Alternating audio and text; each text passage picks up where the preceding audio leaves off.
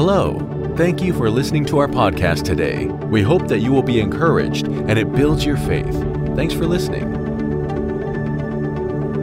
And really, in my life, are you sharing Christ regularly in your life? And so, if you'll turn to Matthew chapter 5, I want to read a portion of Scripture here. I've read it the last couple of weeks, and then we're going to get right into this because we're going to talk a little bit. How do I share Jesus?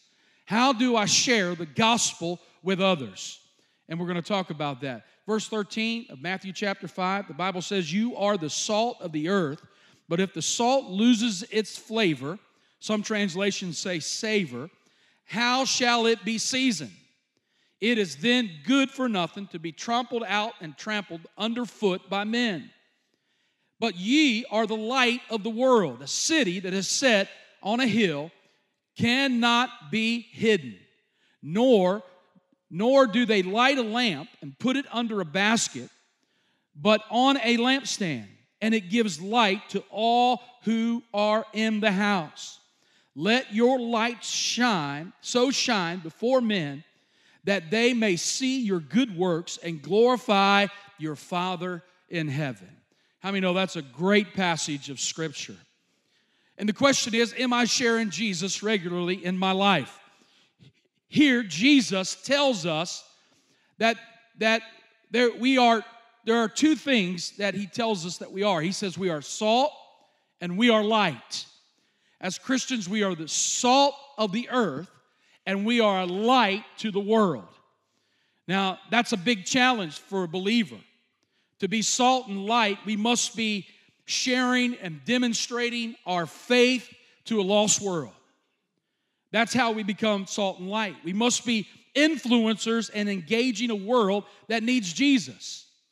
God gives us influence to be an influencer, and so that's profound. I mean, God gives us the ability to influence. He gives us influence so that we can be an influencer. He puts salt and light in us so that we can influence those whom we're around. Because we need to be regularly sharing Jesus with the world.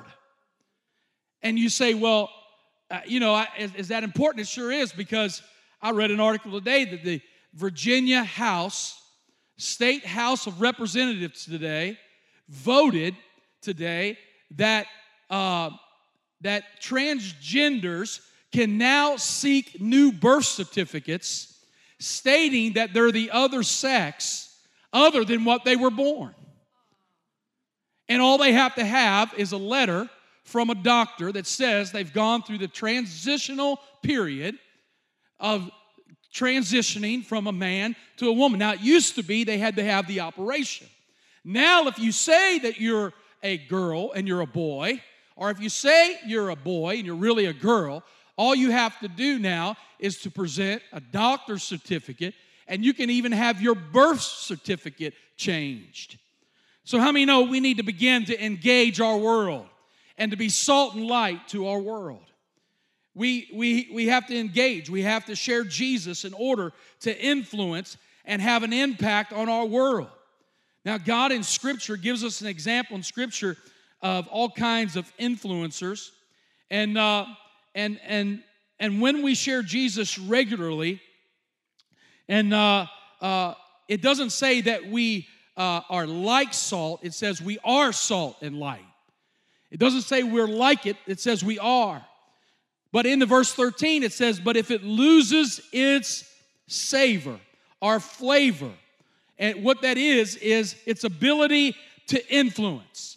If salt loses its savor, its flavor, its ability to influence, if we lose our ability to influence, then we become not worth anything, good for nothing, as it says, to be thrown out and trampled by foot among men. We lose all influence. So we have to become salt and light. And how do we become salt and light? Well, let's just take that. First of all, Jesus said, "You are salt."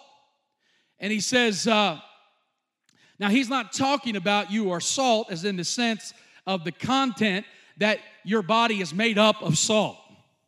In other words, he's not saying that you are a body of salt. And, of course, we do have salt in us. Matter of fact, I looked it up today. We have 0.04% we're made up of salt.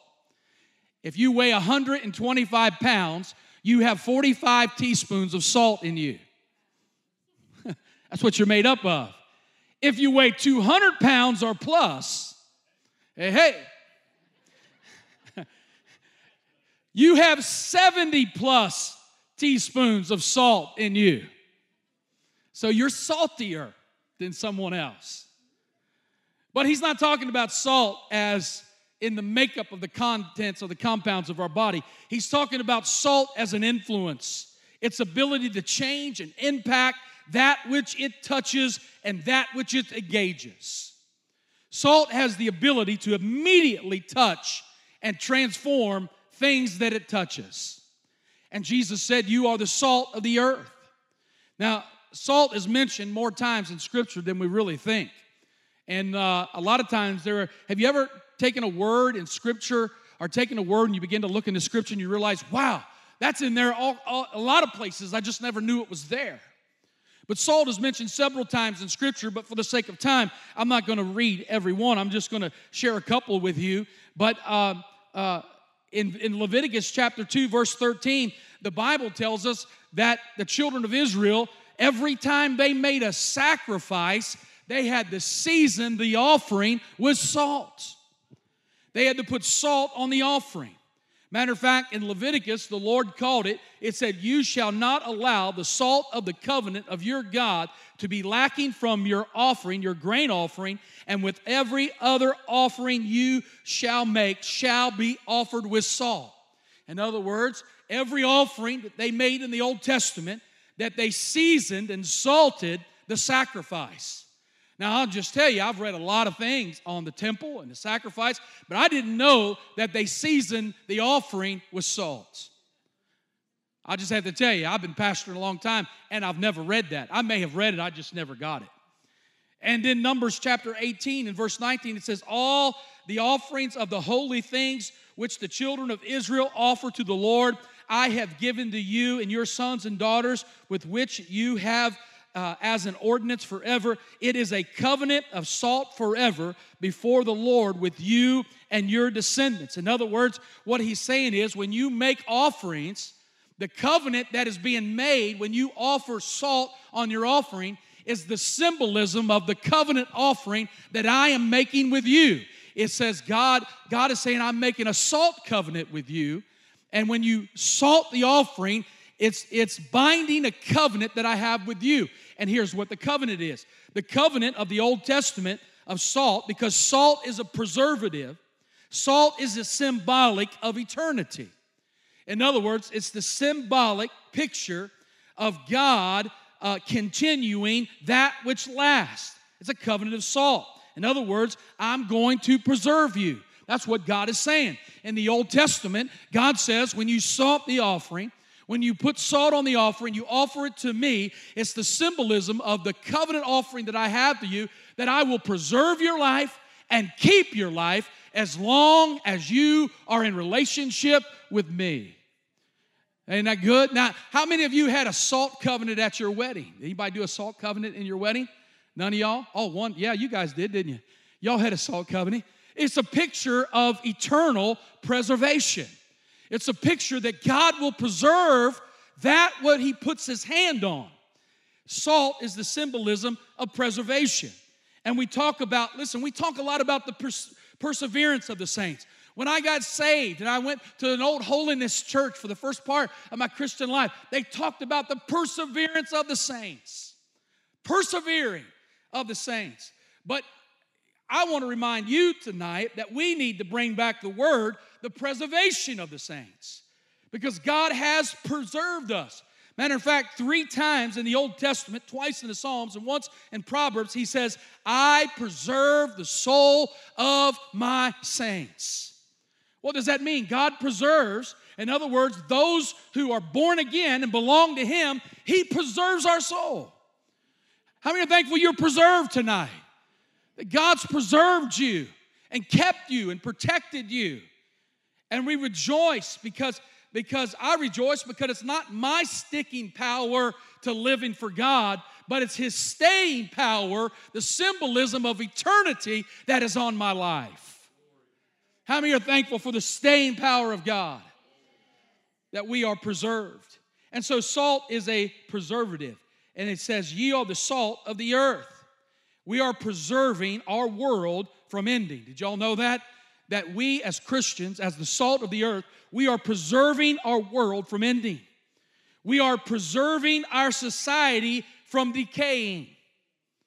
If all the Christians left this world, then the salt of the earth would leave. And what would happen is this world would begin decaying at a rapid rate. I believe as Christians we are salt, and we preserve and we hold back and we preserve the decaying of society. In other words, as a Christian, that our Christian faith and morality and principles in society are keeping society from dying. That as salt in the world, our salt on the earth, we are preserving, holding back the decay of a world that is full of corruption and sin and death. The Bible said that when man sinned, the law of sin and death entered into his life. He began to decay. He began to die. But when we got saved through the blood of Jesus, Jesus' blood, we are the salt of the earth. We are preserving society. That's what God has allowed us to do. Are y'all with me? In other words, when we took prayer out of the school, look what happened. When we took the 10 Commandments off the walls of our courthouse and off the buildings of our school, began to look what happened. Are y'all with me? When we took prayer out of school, all of a sudden men began to live by self-sufficiency. When there was prayer in school, we were teaching children and people that there was a higher power that had the ability to change us. That who we submitted our lives to. Now we live in a world that's me. I'm self-sufficient. I'll do it myself, my own way, when I want it, how I want it, and where I want it. It's a selfish generation. Why? Because when we took prayer out of school, society began to decay and self-sufficiency moved in and our dependency on God moved out. When we took the 10 Commandments off the wall, all of a sudden there's no value in that. All of a sudden when we stopped teaching that, all of a sudden lawlessness began to run loose in the lives of people. I wish I had some spirit-filled people that lawlessness, rebellion, witchcraft, out of order, no value for life. Y'all hearing me? I mean, before all that, how many school shootings did we have in 1980? I don't know if there were any. If there were, it was very few. There wasn't, I don't remember any in 1970. I was born in 67, so I don't remember the 60s. I mean, there was a university shooting at like Kent State or something like that. I think something happened. And I think in the 50s, like at the University of Texas, somebody shot somebody from a bell tower at the university. But those were very isolated. Now we have people daily, weekly, monthly going in and they've lost value for the preciousness of what life is. And so I say that. You say, well, why do you say that? And here's the thing. You know, we love to see prayer in school, and we love to see the 10 Commandments in the courthouse. I mean, we love that. But listen, we get down about that. Why are we down? There's no need to be down because we can still put Christians inside the school. Right? We can still teach children to be Christians in school. We can still have Christians on the school board. We can still have Christians in areas of government and have Christians in the courthouse and the courtrooms and the boardrooms and the school boards and city councils and state legislators. And Christians can still be business owners. Is that not right? We get down about prayer being out of school and the 10 Commandments. Well, listen, that may be gone, but now we can be salt and light in the middle of a world and have influence and have impact on that. Stay with me, I'm going somewhere. And really, we need to stop complaining about it. We need to, because listen, what we need to begin to raise up a generation of young people that know how to share their faith. I said we need a generation of young people who know how to share Jesus regularly. That's how they be salt and lights. Not because they pray in the morning when school starts, but because they have Jesus in their heart and they are salt and light to a decaying, dying world. And God will raise up a generation of salt shakers. I just wanted to say that. Come on, right? Every house needs a salt shaker. At least one. And to rescue this generation. Now, here's our problem. We're looking to lawmakers to legislate morality for us. Can I tell you that's not going to happen? Look what's going on in Washington today. Nothing's being done. Nothing is getting done. So what makes you think we wait on legislators to legislate morality? No, we have to raise people up to share Jesus and be salt and light in a world that is decaying. We don't need a law for that. The only law we need is the law of Jesus Christ, that the same resurrection power that raised Jesus from the dead lives inside of us. And if we learn to share Jesus regularly in our lives, we will be salt and light to a decaying world. I don't need a sign on the wall that tells me I'm a Christian. I need to wake up every day knowing I am a Christian. That's what our young people need. Listen, a law can be obeyed even with an unsubmitted heart. Y'all, you hear what I'm saying? And you know what that's called? It's called legalism. Because when I first got, well, no, I'm not going to go there. Legalism says you have to look outwardly regardless of what you are inwardly. As long as you look like you're supposed to look, then it doesn't matter what you are on the inside. Because the goal is to get you conformed, not transformed. But Jesus wants to transform us on the inside so that the outside automatically changes. How many are with me? If he doesn't change the inside, you'll never change on the outside.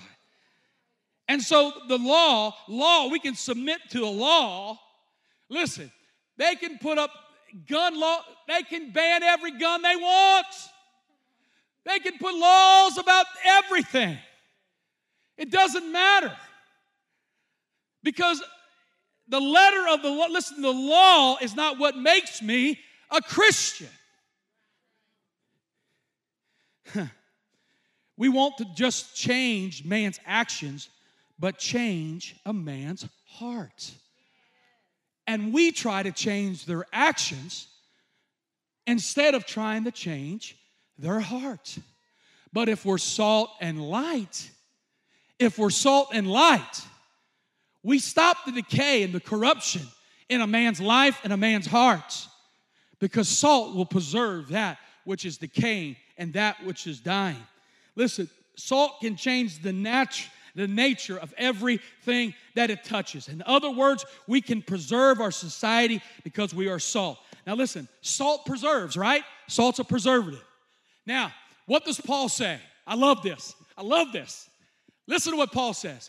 Paul says that as children of God, when we were first born again, we lived off the milk of the word, right? It was the milk. But then we got to a point when we needed to mature and we began to live off the what? The meat of the word, right? And so maturity is living off the meat of the word.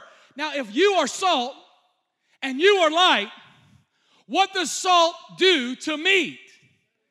It preserves it.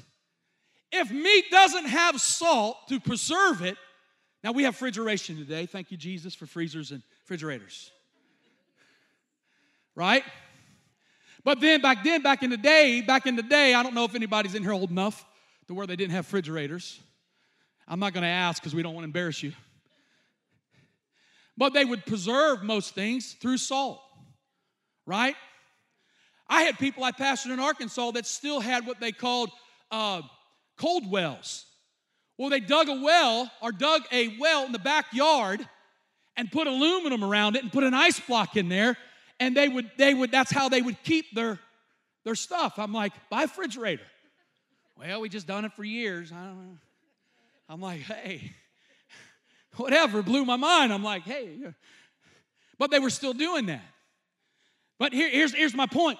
Salt preserves meat. So when you get the meat of the Word of God and it gets in your spirit, I said when you get the meat, when God gives you a revelation, when God speaks to you, when God gives you a word, when God gives you a promise, when God gives you hope, and that thing becomes meat in your life, if you are salt and light, you will take that word and preserve it in your heart. It won't go rotten. It won't go stale. It won't die, but it'll live as long as you are salt. Oh, woo! I just want to do a happy dance on that because that's good. That is good. That is good. Because we are salt. Salt preserves. 2, salt makes things palatable. Whew. And we as Christians are to make God palatable, to make God taste good. Now, some Christians, as the Scripture tells us, I'm not accusing anybody. I'm just saying the Scripture says that some Christians are good for nothing. But they're like bad salt that's been thrown out to be trampled on by men. And listen, you know what they did in the Roman days with salt that was contaminated or bad? They would throw it on the streets to be trampled on by men. They threw the salt out there to destroy the grass, to kill the grass and the vegetation so that they could have pathways. That's how they made pathways in Jesus' day. They would throw bad salt out onto the pathways to be trampled on by men. And the truth is, if bad Christians are not salty and are not true salt, that's what happens. They are trampled on by men. They're good for nothing. They're a bad witness. They don't make a difference in people's lives. But the Bible says, taste and see that the Lord is good. Taste and see that God is good. And we're to be palatable to people. We're to make God palatable to people. We are to be good salt and salt of the earth. In other words, it's how many of y'all, I don't have that good of taste buds, but how many of y'all can taste food and know that salt's in it? I mean, any food. Now, I love salt so much, I can only tell when there's really no salt in it. Because I'm like, because I love salt. I love salt. I really love salt. And so some of you, but how many of y'all can taste when salt is in something? Right? You can taste it. I can't. My wife will make food and she'll, put butter in it and all those good things. And I'll put salt on it. She's like, why are you putting salt on it? It's like it's already seasoned. It's already. But I'm like, I got to have that salt. I got to taste it. Right? I just like salt on my stuff. Now, here's the thing. When you know salt's not in something, you distinctively know that it's not there. Right? As a Christian, if we're the salt of the world, we are to be distinctive as that folks should know where we are and what we are. In other words, people should know we are salt because they see us acting as salt. And they shall know when salt is not around. Is that because as a believer, we are to be distinctive in who we are. And let me give you an example in the Bible. The Bible says in Hebrews, it says that Enoch walked with the Lord. And he walked with God and he was not, the Bible said. But then the Bible gives us an interesting clue about Enoch. It says when he was gone, I'm paraphrasing, when he was gone, they searched for him and could not find him. Why'd they search for him? Because he was the salt of the world and the light when he was in the world. And when he was gone, there was a notice that he was gone. And because he was gone, they searched for him. Why? Because he was salt. He made a difference in the lives of people. If you make a difference in the lives of people and become salt, when you're gone, people will notice that you're not there. Right? Well, let me ask you. Can most churches disappear and most people not know they're gone? The question is, if our church left this community, would they miss us? Do you think they would ask, where are they at? Would they ask that question? There's a distinctiveness about salt. Salt is distinctive in its own right. Salt, and it says when it loses its savor or when it loses its influence. Now, this is an interesting word in the Greek. Because it means this. It's one Greek word, really. It's one Greek word. 3 words here in the English. Lost its savor, or lost its flavor. It's one Greek word, but it's really a compound Greek word. But it's mentioned 4 times in Scripture, and it always translates the same word. Though there's different English words. In another passage, there's a different English word that's used, but it's the same Greek word. We get the word. It means in English this. When salt loses its savor, when it loses its influence, the Greek word that is used is the Greek word moronic. It means where we get the word moron. And it really translates to foolish. In other words, when salt loses its savor or when it loses its flavor, what happens is it becomes foolish. It loses its savor because it's become foolish. It has no influence anymore. It's lost its influence. It's used in Romans chapter 1, 21 and 22. It says, because although they knew not God, they did not glorify him as God, nor were thankful, but became futile in their thoughts, and their foolish hearts were darkened. Verse 22, professing to be wise, they became fools. In other words, they became foolish. How does salt lose its savor? Its ability to preserve, its ability to make the gospel palatable. The way it loses its ability to flavor and ability to transform is the fact that they become foolish. It become foolish in our actions. In other words, when we become foolish in what we do, then all of a sudden salt loses its impact. And so how does salt lose? How does salt lose its saltiness? How does it become bad? This is interesting because I for a while, I worked as a foundation repair contractor. I'd go out and estimate sinking and settling houses. And one of the first things I would do when I get to a house that was settling or a house that was cracked or falling is that what I was taught was the first thing I did was go to the basement and assess the basement.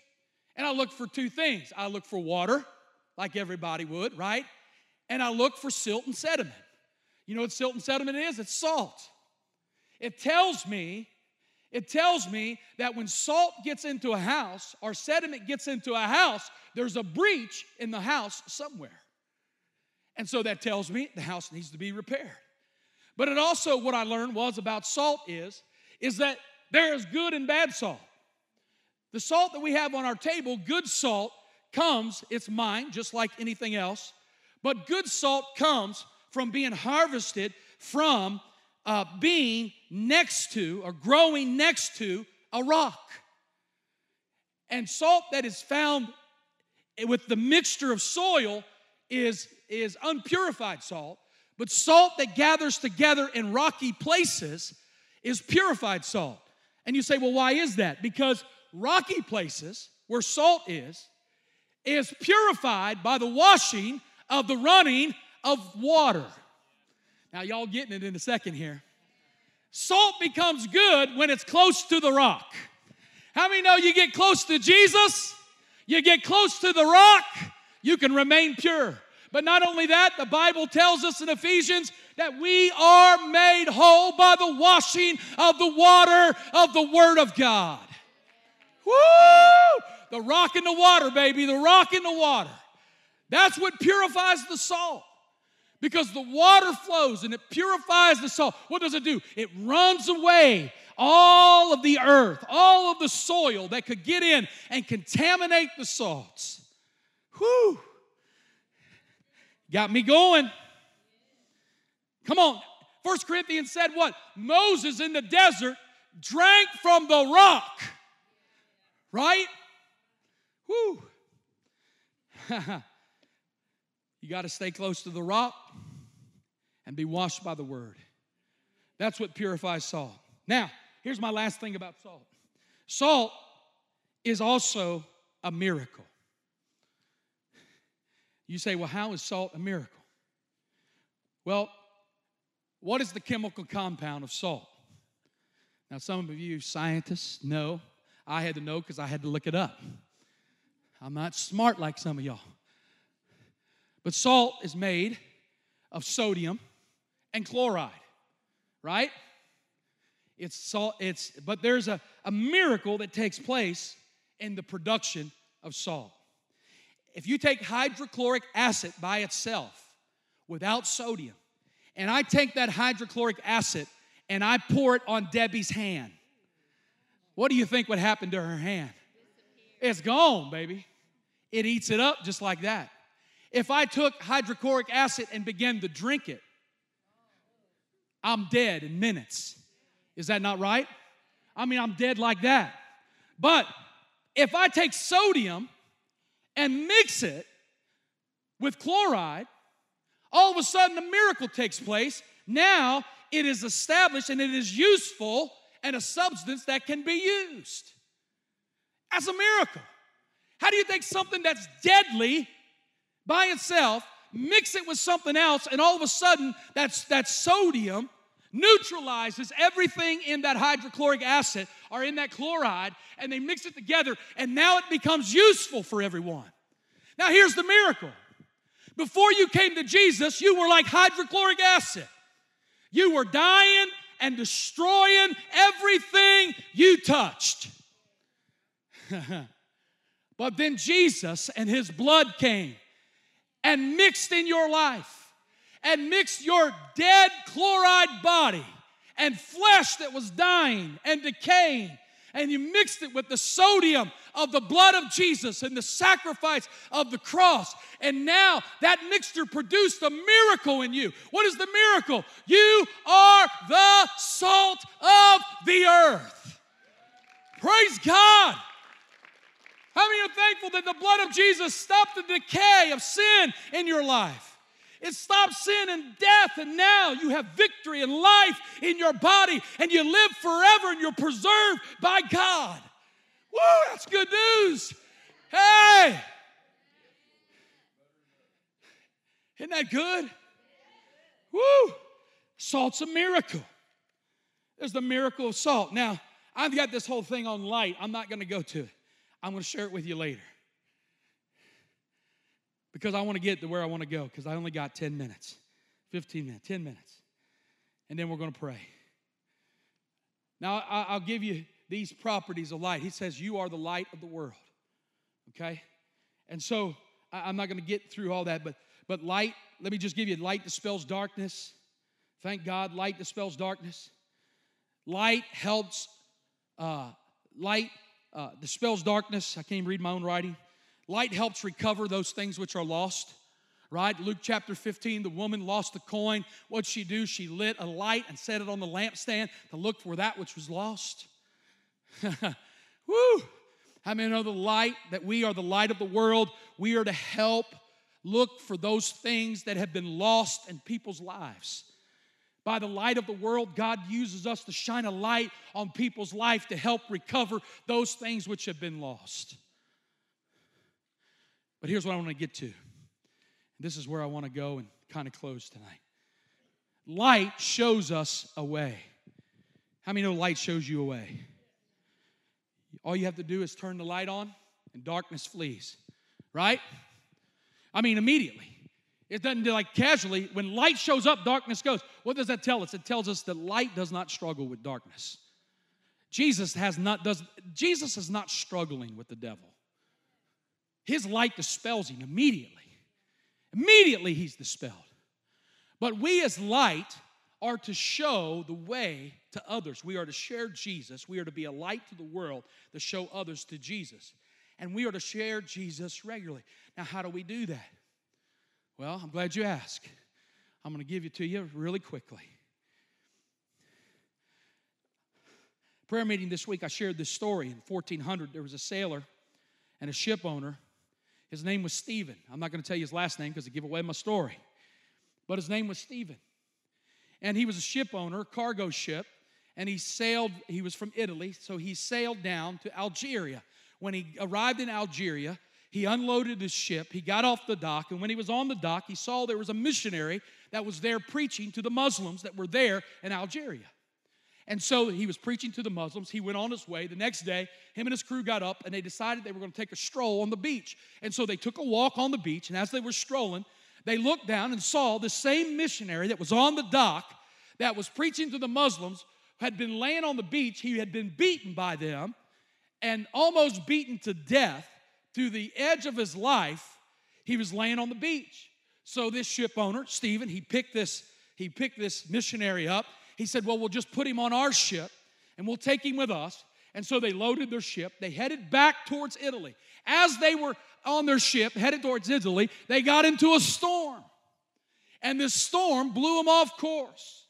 And now they were off course and they're headed to Spain. All right? They're on this ship. They're headed to Spain. They have this missionary that is on the ship. And as they're headed that way and as they're moving toward Spain, they're headed toward the island of Majorca. Now, Majorca, Spain, is on the edge or southern tip of Spain, where it is. And just happened, this missionary was from Majorca. So they take this missionary. They're heading there to Majorca. They're going to drop him off. But as they are on the ship and in the storm, he gets sick, and the missionary is about ready to succumb to his death from the trip and from being beaten. And so as he's getting close to death, him and Stephen and his crew are sitting there, and all of a sudden life for a moment comes back into this missionary.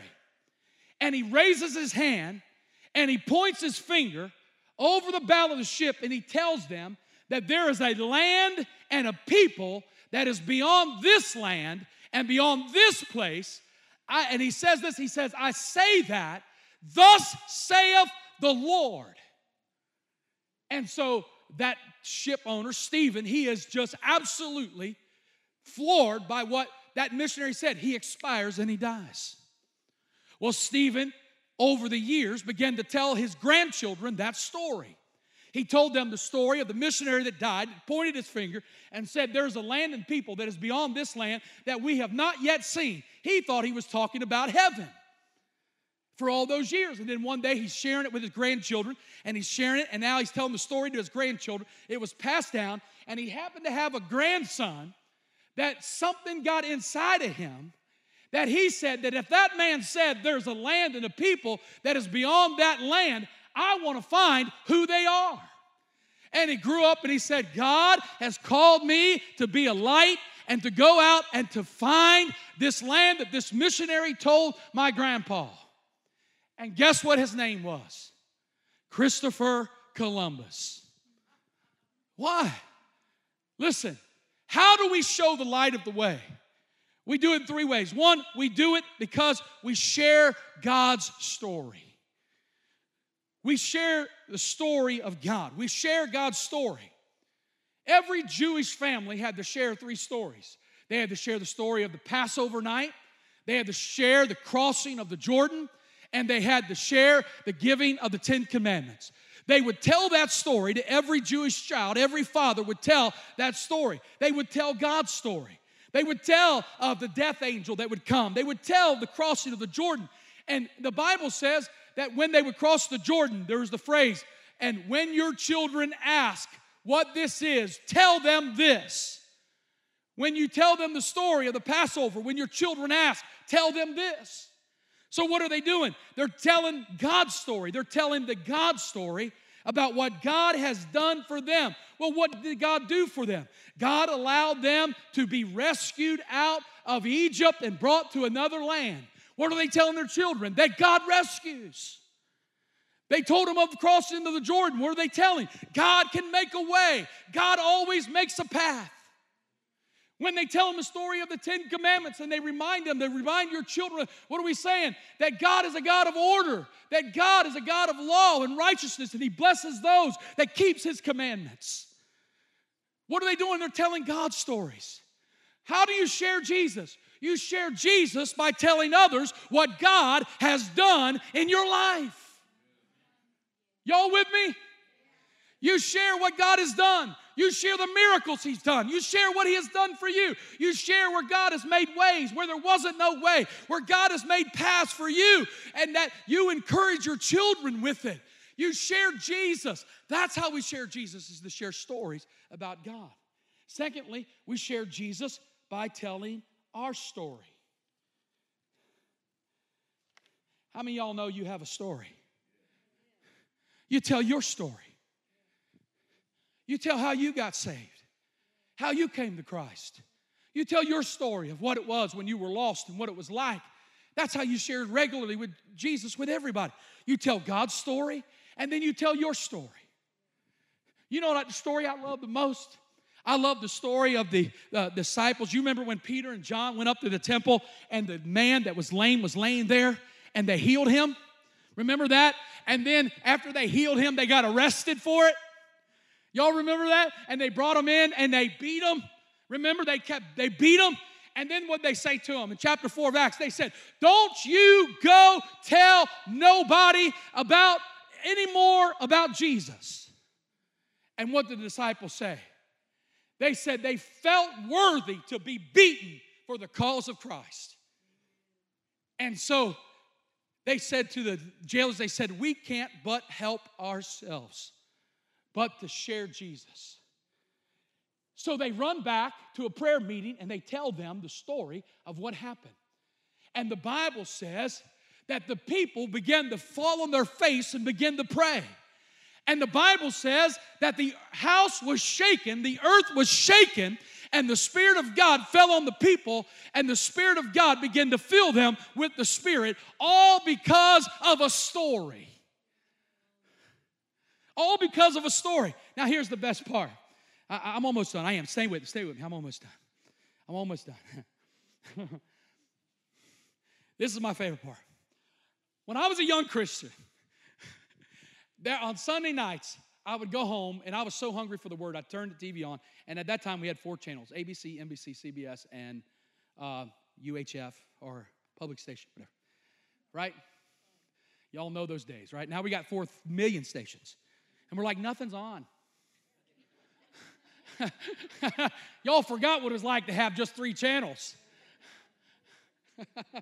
And all the millennials are going, what are they talking about? What?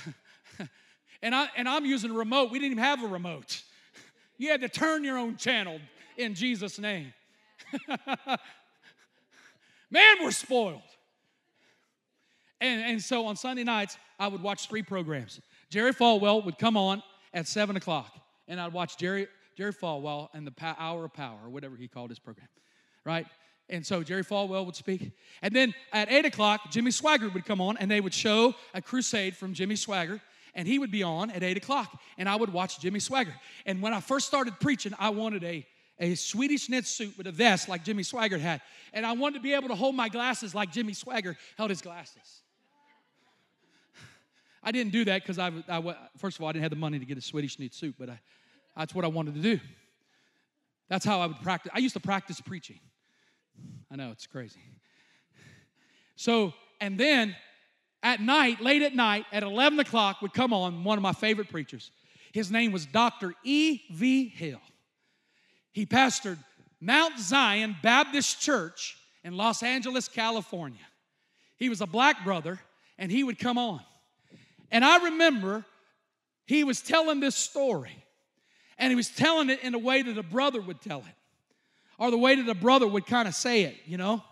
And he began to say that this is what would happen. He began to say that what they had, he'd say, was a condition that every believer has. And in this condition keeps us from obeying you because we must first obey God.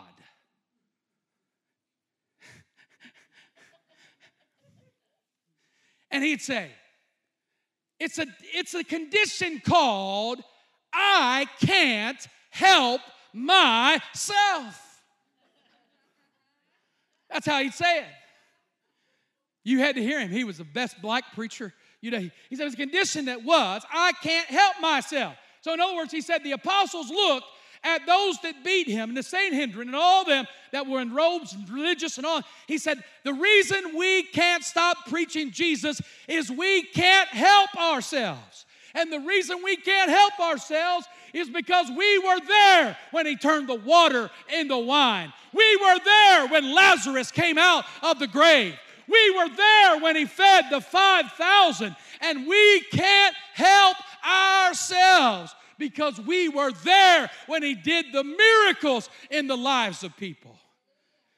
And I think that as a church, we can't help ourselves because a little bit more in the church. Y'all hear what I'm saying? Because we're salt and light, and we need to share Jesus, and we need to say, I'm sorry, I've got to tell you about what Jesus has done for me. I can't help myself because I was there when he saved me. I was there when he saved my husband, when he touched my life, when he healed me, when he brought me back into my right mind. I will not be silent because I can't help myself because God has been too good to me. Hallelujah. Come on, I need some people that's got some, I can't help myself. I can't help but singing. I can't help but sing the goodness of God. I can't help but sing how good God is. I can't help but tell people about Jesus. I can't help it. Woo! I can't help but wait to get to church and serve Christ. Guys, if you'll come. I'm on time, y'all. I'm 3 minutes early.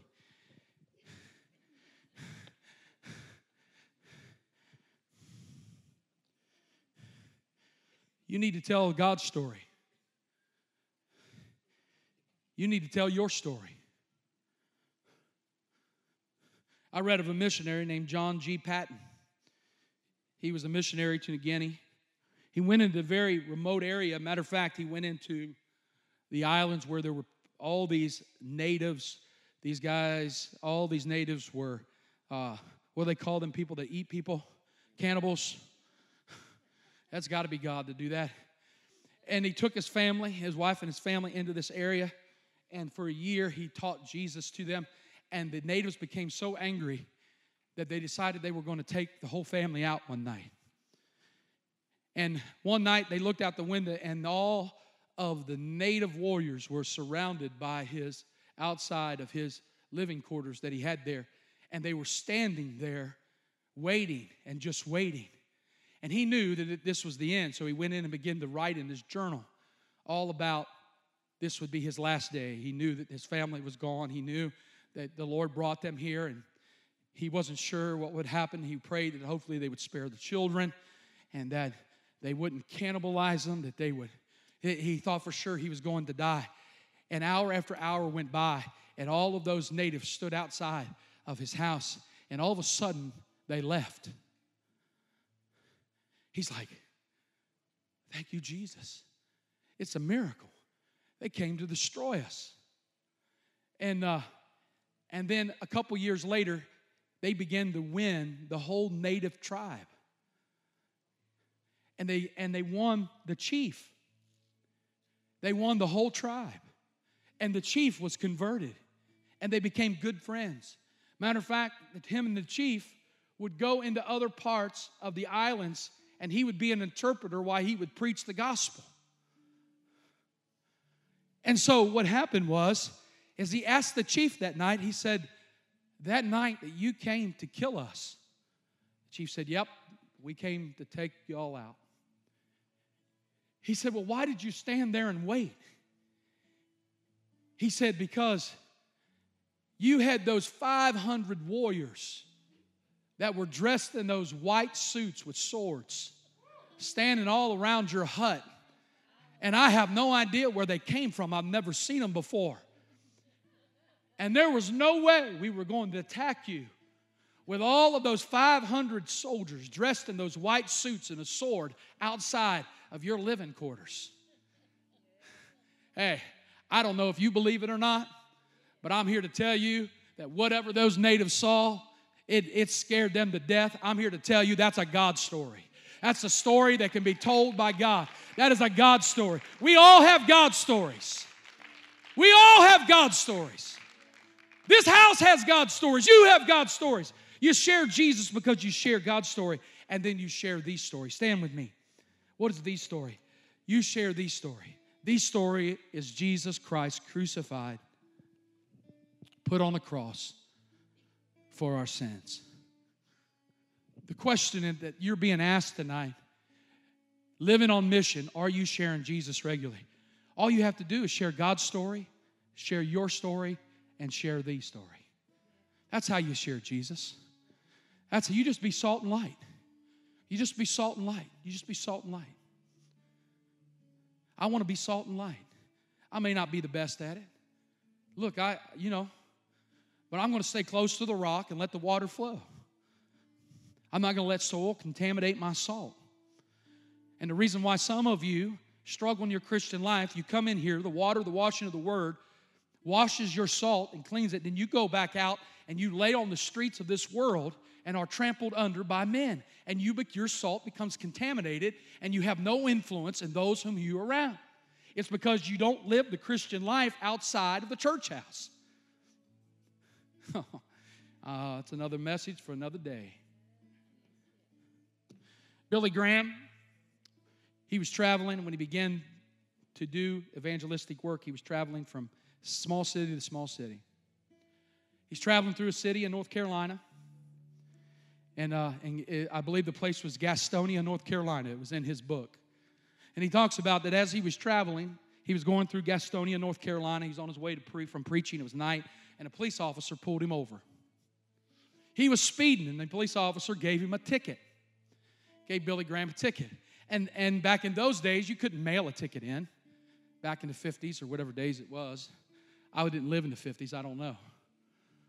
Those of you that have, let us know how that was. But he got a ticket, and so he wanted to pay the ticket, so they took him down to the courthouse. He stood before the judge. He got before the judge. And as he stood before the judge, he called up, and you're supposed to say your name. He said, what's your name? He told him his full name, Billy Graham. And he said, what's the charge? The officer said he was speeding, and he has a fine. He wants to pay his fine. And the judge looked at him and said, Brother Graham, I was at your meeting last night. Matter of fact, I became a born-again Christian last night. Me and my whole family became a born-again Christian. And he said, Mr. Graham, he said, I'm a judge. He said, I'm obligated to charge you for speeding. And so I charge you and fine you $100. And Billy Graham was like, wow, thanks. Your family gets saved at my crusade and you charge, you give me a ticket. No, he didn't say that. That's what I would say. I'd say, hey, thanks, buddy. So what the judge did was he fined him $100. And then the judge got up, took off his robe, went down to the pay receivables or whoever it was, the clerk or whatever it was. He took out $100 and he paid Billy Graham's fine for him. Isn't that awesome? And this is what he said. He said, I could not relieve you of the judgment of a speeding ticket while I had that robe on because I'm sitting judge and I am obligated to uphold the law. He said, but when I took that robe off and I came down to this common ground, I am now your friend. And I can pay that debt for you. Y'all getting it? Jesus left heaven. He left the throne room of God. Men was under judgment. God took off His righteousness and His holy robe, and He laid it there in heaven. And He come down to earth and became a common man. And He paid a debt that we could not pay. On the throne, He's judge. But when He walked the earth, He was our friend. And He paid a debt we couldn't pay. The story of the gospel is the story of the redemption of Jesus Christ. Now I'm going to pray, and this is my prayer. I'm going to pray that the Lord will help you to share Jesus regularly. Father, I pray that everyone in this room, just bow your head, just close your eyes with me, just come into agreement. I pray that you'll put the spirit of evangelism on everyone in this room. That, Lord, in order for us to spiritually be competent as a church, we need to be sharing Jesus regularly.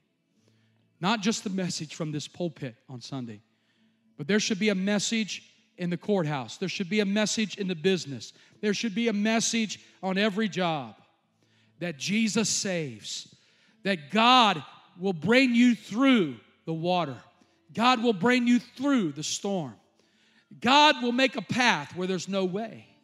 God will bring and deliver you and rescue you out of the most impossible situations. I pray that our testimony becomes our story. That through our testimony that we overcome the enemy, the wicked one, by the blood of the Lamb and the word of our testimony. That we would learn to share Jesus regularly with Him, of Him, and to share our story. I declare that 2020 will be a great year of harvest for River Valley Community Church. Not because of the preaching, but because there's a fire being stirred in the midst of its people to share the gospel of Jesus Christ with everyone we come in contact with. They'll be saved and baptized. We're going to have prayer meetings where the house is shaken and the whole house is filled with the Spirit of God. All because of a story. We're going to be, I can't help myself church. A church that's not afraid to worship and sing and be who we are in Christ. Because we can't help ourselves. Because I once was a drunkard and now I'm set free. I once was a sinner and the blood of Jesus has cleansed me and made me whole. And I'm going to share His story and my story and God's story. And I pray this prayer on everyone that's here tonight in Jesus' name. And everyone said, come on, give the Lord a clap offering tonight. Come on, give Him some praise. How many want to be used of God? How many going to start sharing Jesus regularly? Come on, share Jesus with somebody tomorrow. Thank you for joining us for River Valley Community Church's podcast. If you feel led to give, you can click on the donation link in the description or visit our website at rivervalleymadison.com. If you've enjoyed the podcast, you can subscribe or share with your friends. Thanks again for listening. God bless you.